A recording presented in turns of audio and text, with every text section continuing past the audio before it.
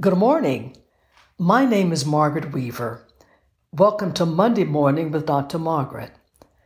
The steadfast love of the Lord never ceases. His mercies never come to an end.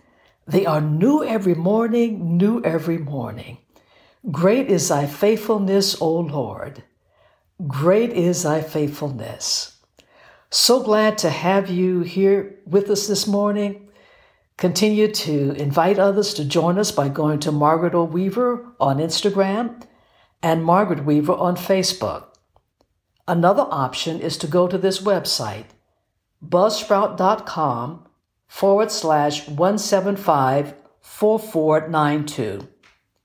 That's Buzzsprout, BUZZSPROUT.com/1754492. The focus of our discussion today is, when you don't know, do what you do know. Let's revisit 2 Chronicles. In 2 Chronicles 20, God brings about a great victory for King Jehoshaphat.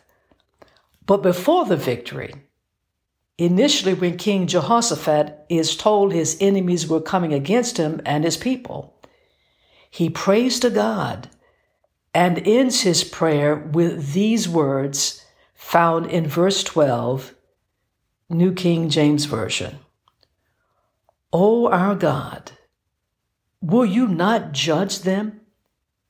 For we have no power against this great multitude that is coming against us. Nor do we know what to do, but our eyes are upon you. Let us pray. Father, you are great, and your mercy does endure forever. We worship you in the beauty of your holiness. Bless this time with your presence and your power. In Jesus' name we do pray. Amen. If we are honest, we must admit that, like King Jehoshaphat, there are times when we don't know what to do. It does not matter how long you have lived, how long you have been a Christian, you simply do not know what to do. Life can present us with uncharted territory. The unknowns can baffle us. Life's unfamiliar scripts can leave us puzzled and perplexed. What happens when the so-called tried and true does not work? When we say tried and true, we mean something that has repeatedly worked in the past. It has been proven. It is dependable, but not this time. In our walk with the Lord, we can become accustomed to God moving in certain ways, using certain people, operating in a certain manner. But then it does not work that way anymore. So what do we do when we do not know what to do? We do what we do know to do.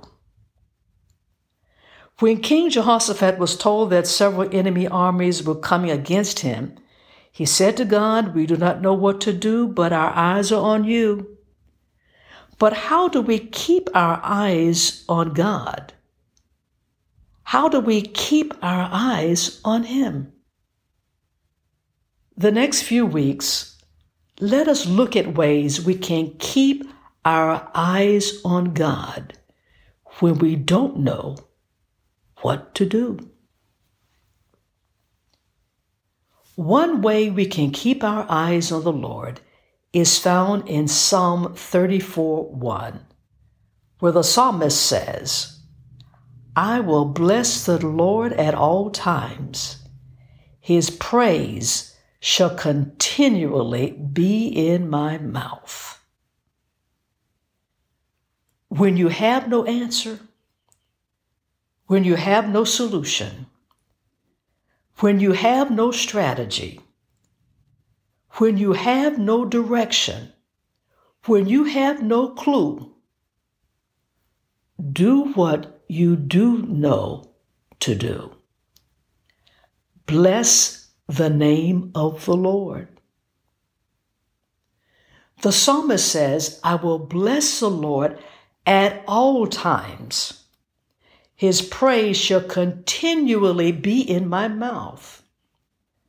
Now, most of us could handle this verse if it simply said, I will bless the Lord, and his praise shall be in my mouth.